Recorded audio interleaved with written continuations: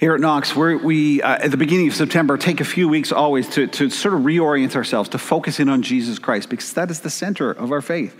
And we've been looking at what it means to follow Jesus in our lives, in our daily living in the city. This series is called Following Jesus Up, In, Out. So we're looking at last week, following Jesus up into worship, what worship means for our lives. This week we're looking at following Jesus into welcome, into community. And the two, it's interesting, the two of worship and welcome are integrally connected. You pull them apart and it's almost like you lose both of them. In worship, we come to experience God and his life, and we participate in that, and it leads us to extend that to others around us. And it's rooted in some profound theological teaching. A word the church has used to describe it is doctrine. And I know sometimes you hear that word and eyes glaze over, and it feels like dust blows off of that word. I hope that we can look at a couple of key teachings. I'll use that word. Maybe that's a little better for you. Teachings that really are beautifully vibrant, that undergird what we're going to talk about in this story. And the first is who God is. God is a Trinity. This is such a distinct teaching of Christianity. Don't be fooled by some people who would say, all faiths are really the same. Because they're not. You'll probably hear that somewhere, or you have already heard that. But there's no other faith that teaches that God is one but three persons, Father, Son, and Holy Spirit. That is uniquely distinct. And what the Trinity, what it means, in essence, God is relational. God exists always in loving relationship. Love exists within the matrix of relationships, and God in his triune nature brings together individuality and community in a beautiful life. And this makes Christianity so distinct from every other religion, because it means, so many other religions have one God, a unipersonal God, but a unipersonal God cannot be a God of love. Because for God to love, there has to be another being to love. And so if this God existed from beyond time in eternity, before anything else existed, God was there, God could have been all power and all might and sovereign and great, but not love, because if he's only a person, a solo, there's no one else to love, and love requires another to give love to. This is so uniquely Christian, this triune God, which makes God a God of love from eternity in his essence. It tells us that ultimate reality is a community of persons who know and love one another. This is what the universe is all about. This is what history and life with God is all about. And maybe it'd be a lot simpler, if we didn't talk about Trinity, maybe we could figure out a God who was easier to peg down, but luckily that's not the case. Instead, we have a triune God who sometimes blows some neurons in our mind as we try to figure out, but a God who reveals himself as this loving community. It's a beautiful thing. So you got Trinity. The second teaching or doctrine is that the persons of God share this common life together. It's called perikoresis, a little Greek word. And there's an image in that word. Perikoresis, choreography. There's a dance. And it's saying at the heart of the universe, in this triune God of Father, Son, and Holy Spirit, they are constantly part of one another's life. It is this dance of their persons. Isn't that beautiful? At the heart of the universe is a dance. It's a cha-cha or a samba or something like that, hey? Isn't that good? It's a beautiful picture of the joy that exists at the heart of the universe. And this dance, this mutual indwelling of Father, Son, and Holy Spirit offers all of us and all of creation space. Space to be fully whom God created us to be. One of my professors, when I went through school, Neil Plantinga is his name, he writes this. He says, self-giving love is the dynamism of the Trinitarian life. The persons within God exalt one another, commune with each other, defer to one another. Each person, he says, so to speak, makes room for the other two. And he says, I know it sounds a little strange, but we might also say that each persons within God show each other divine hospitality. This is the heart of God's life that he invites us to know, to participate in. And we experience this life through union with Christ. We're followers of Jesus. We're united with Jesus. And what happens when we're united with Jesus? Because Jesus is united with the Father and the Spirit, we're united with the Father and the Spirit together too. So we're fully welcomed into God's life. And like God, because we're ushered into God's life, like God, we're united to do the work of God. And what does God do? What is God's life all about? Well, it's love. God, the Father, Son, and Spirit are loving each other, making room for one another, welcoming, caring for one another. And this is what we are invited to participate in, to do that with God, but also to extend it with others. So in worship, we commune with God. We enter God's life. We share. We experience his relationship. And that leads us out. That causes us to relate to others around us in a similar God-like fashion, to act like God acts towards us. And what God does is love. He welcomes. He blesses. And so worship has to necessarily lead to welcome. This is how God makes space for others. And to let us know what all that complex doctrine is really about life, we have in the Gospels this beautiful story where all that doctrine gets lived out and portrayed in a beautiful way. And it's the story of Zacchaeus. And it's a story that gives us a beautiful portrait of what the gospel is all about. It tells us about the power of that welcome to change us. And it sketches out some of the practices of that welcome. Did you like that alliteration, by the way? All P's, eh? Portrait. Power. Practice. I don't do alliteration. That's goofy, I know, but let's run with it anyway. Okay? This story is a gorgeous portrait of the gospel, of what it looks like. And this story is really important in the book of Luke. This story in Zacchaeus is the final act in Jesus' earthly ministry before Jerusalem. The book of Luke is separated out into two primary sections. The first is Jesus' whole earthly life and ministry, and the last half of Luke is all in Jerusalem as Jesus heads towards the cross. This is the final act of the first half. This is the final act of Jesus' earthly life and ministry, and it is a simple, powerful act of Jesus welcoming all the wrong people. Jesus is in Jericho, and he's passing through Jericho, and there's this man in Jericho named Zacchaeus, and we know two things about Zacchaeus. He's a chief tax collector. This is not a lead in the IRS or the CRA. This is a different sort of tax collector. This is a crooked kind of tax collector. So he's a chief tax collector, and he's rich. So he's in a position of power, and he's in a position of wealth, and he wants to see Jesus. And this is really important, just to pause right there for a moment and take note of that reality. Jesus Christ is compelling good news for both the poor and the rich, for the famous and the forgotten, for the powerful and the marginalized.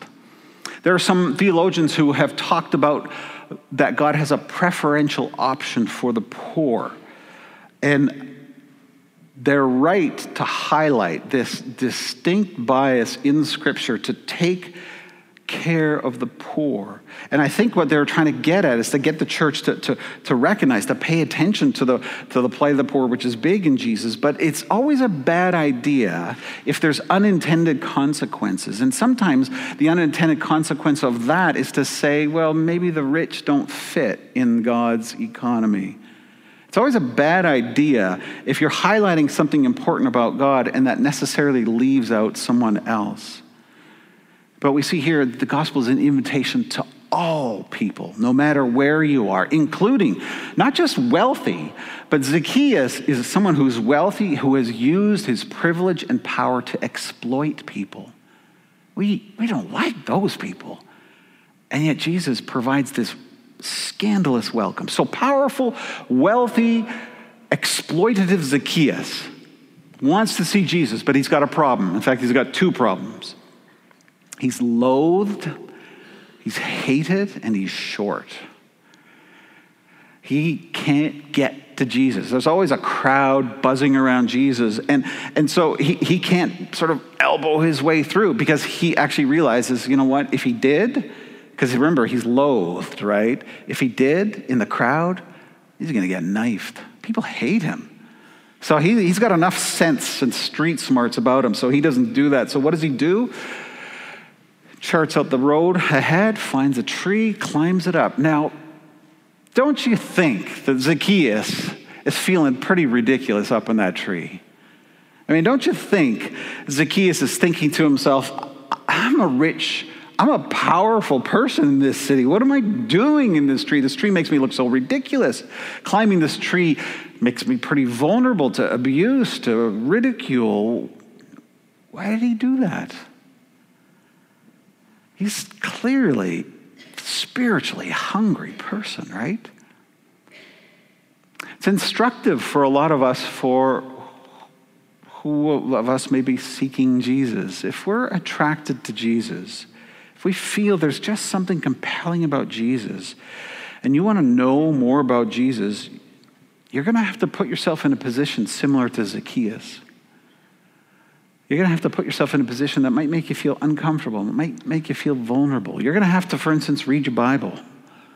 You're going to have to talk to other Christians. You're going to, when your friends ask you, what'd you do in the weekend? You're going to have to say, I went to church. You're going to have to go to things like a small group or an alpha course. You're going to have to do stuff that will probably make you feel vulnerable and feel maybe a little foolish. You are. And it might make you look really spiritually needy, but that's what Zacchaeus did, right? And he did it to get a look at Jesus. And as Jesus walks along, he stops, he looks up at Zacchaeus, and he says this, he proclaims this beautiful word of love. Zacchaeus, come down because I must come to your house today. Now, one thing you got to remember to catch the scandal of what Jesus is talking about, this is Middle Eastern culture, right?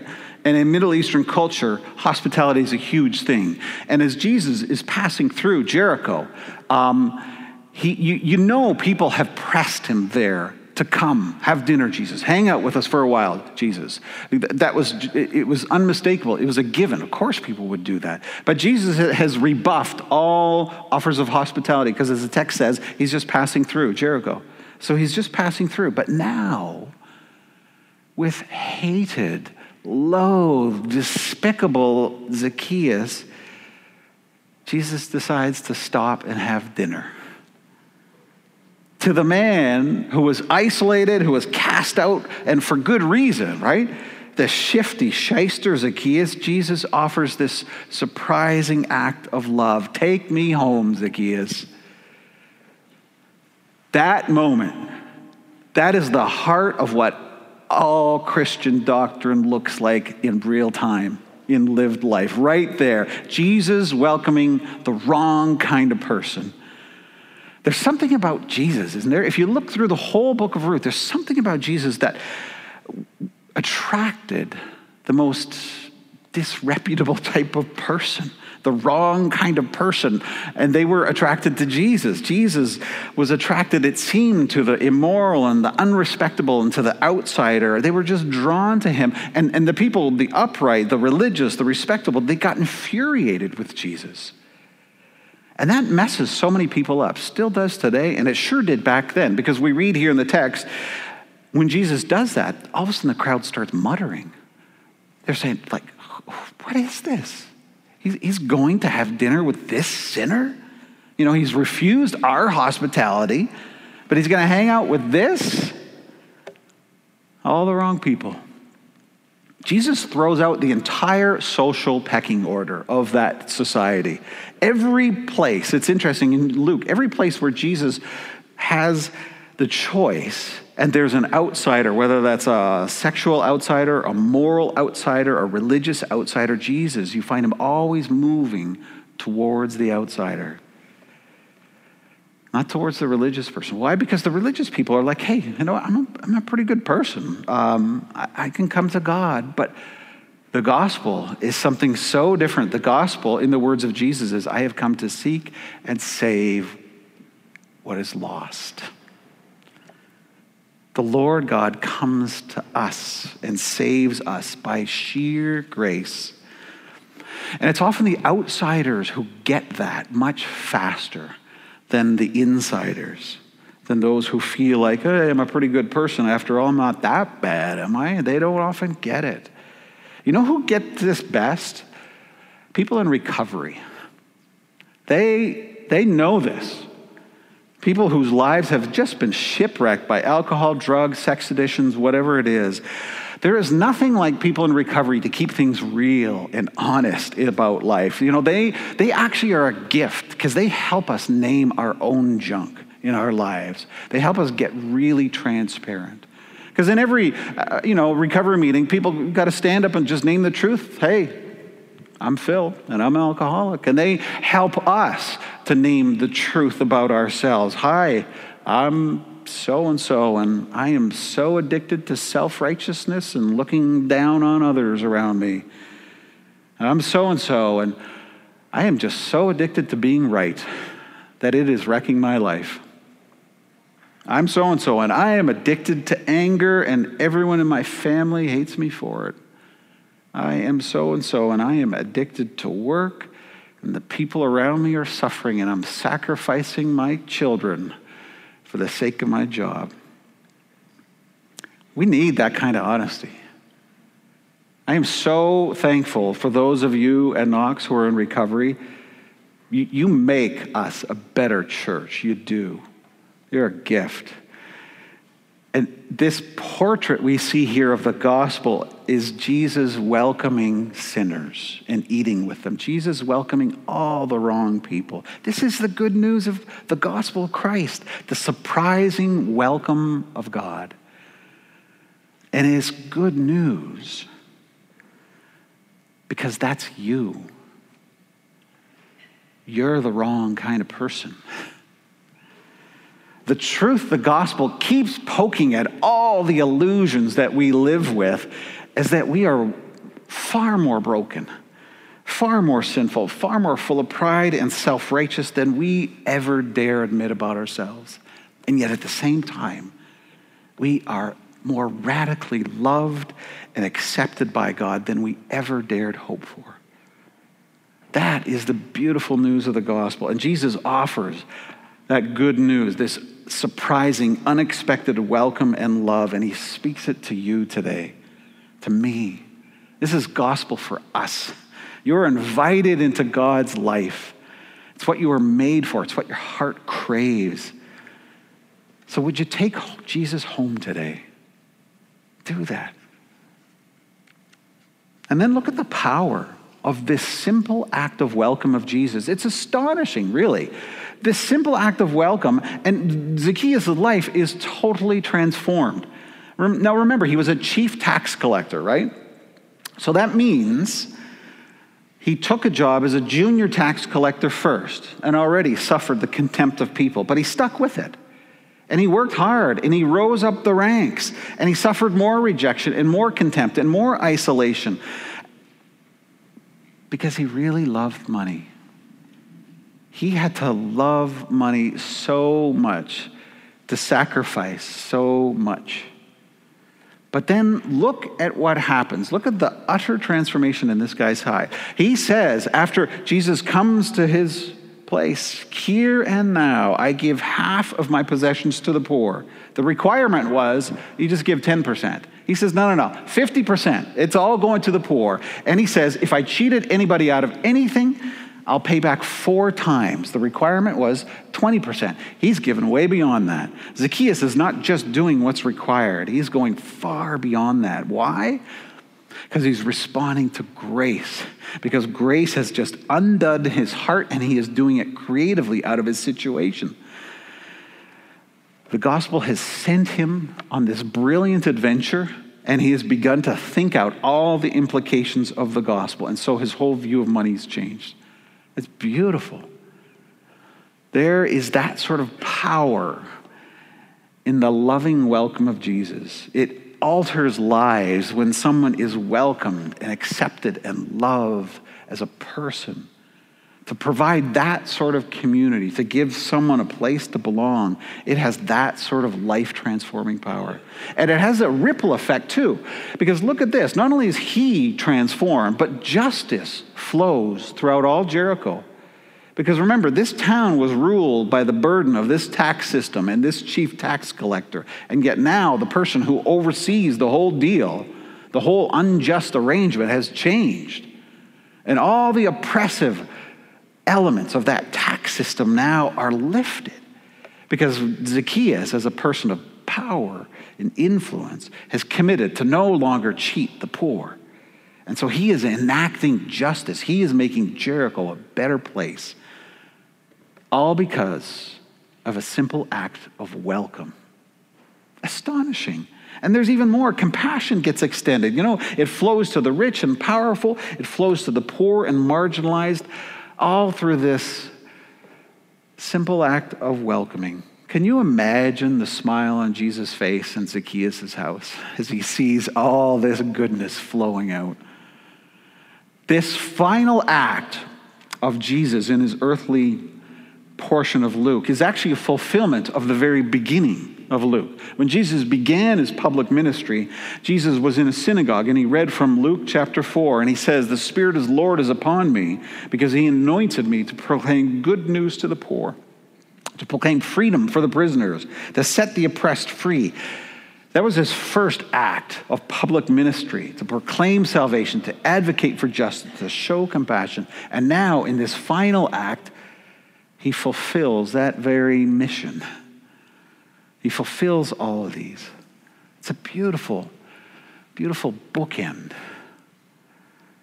And anyone who bears the name of Jesus, we have been welcomed with that same radical love and welcome of Jesus. And anyone who follows this friend of sinners we call Jesus is called to practice this same sort of welcome to others.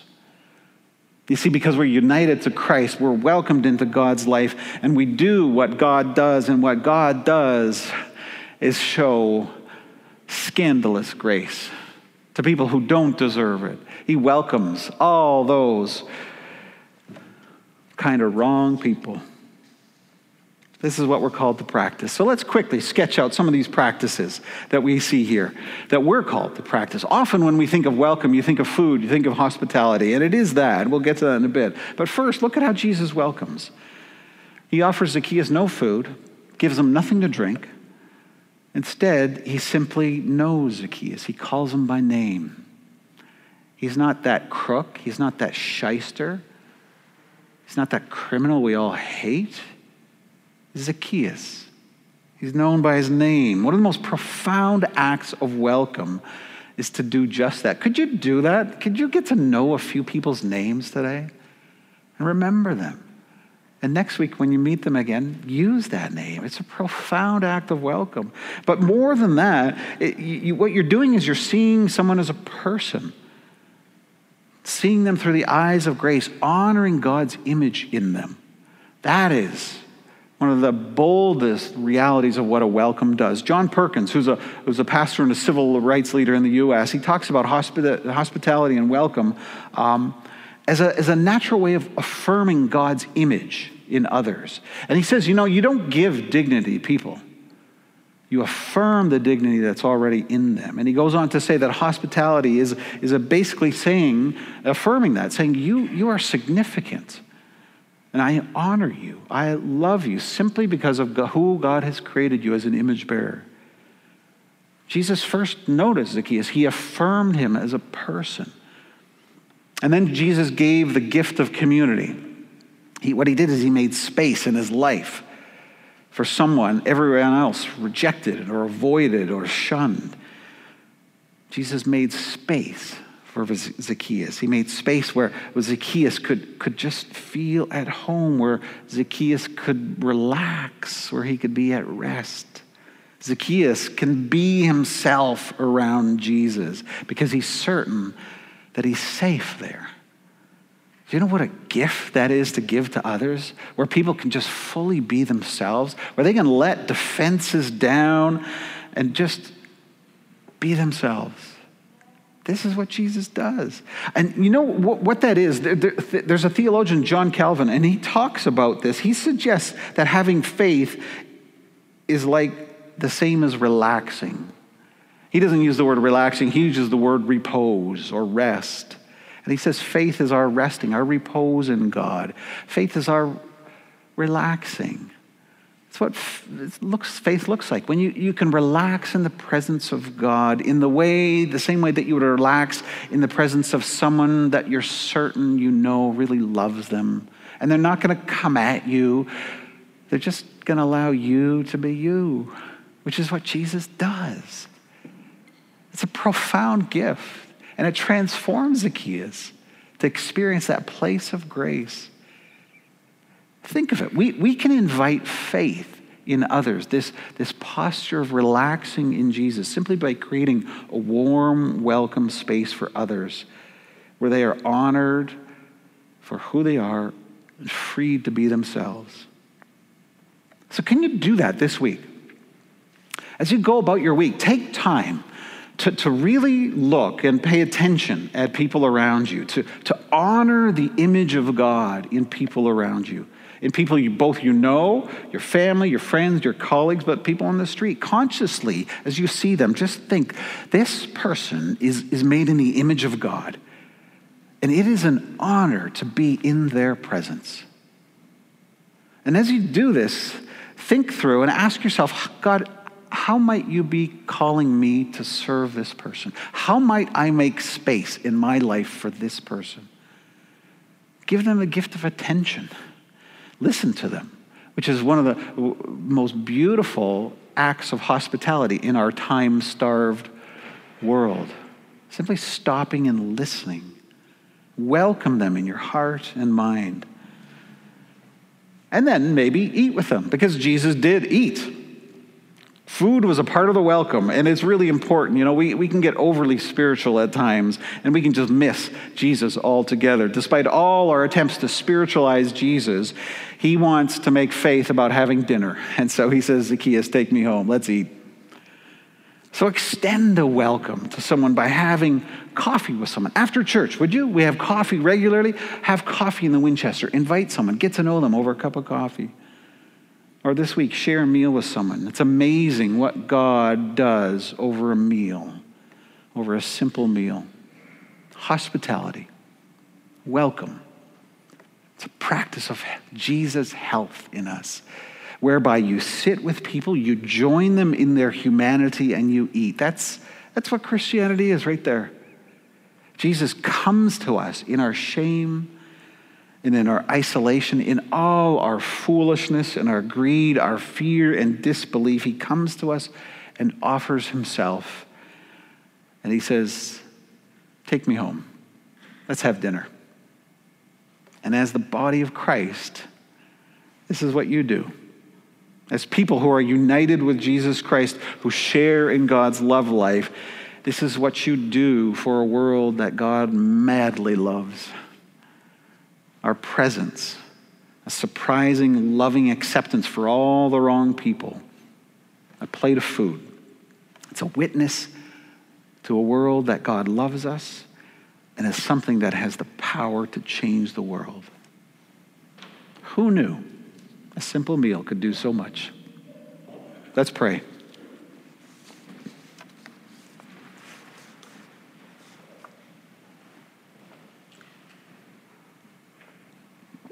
Gracious God, we are really moved by this story because it's a beautiful story of your embrace, of welcome, of all people. God, we confess that we're probably challenged to welcome a number of different people. I mean, here in the city, we're confronted all the time with people whose lives and behaviors and lifestyles we just think are beyond the pale, and we wouldn't want anything to do with them. And it's at those moments, God, that we part ways with Jesus. Because Jesus would not do that. Would you teach us this way of self-sacrificial love that is so that we see best in the cross? where Jesus would not only give up reputation to be with someone, but give up his very life. Jesus, we thank you for your death on the cross, which makes all this possible. And would you empower us to live lives of such radical hospitality and welcome for all the wrong people. It's in your name that we pray this. Amen.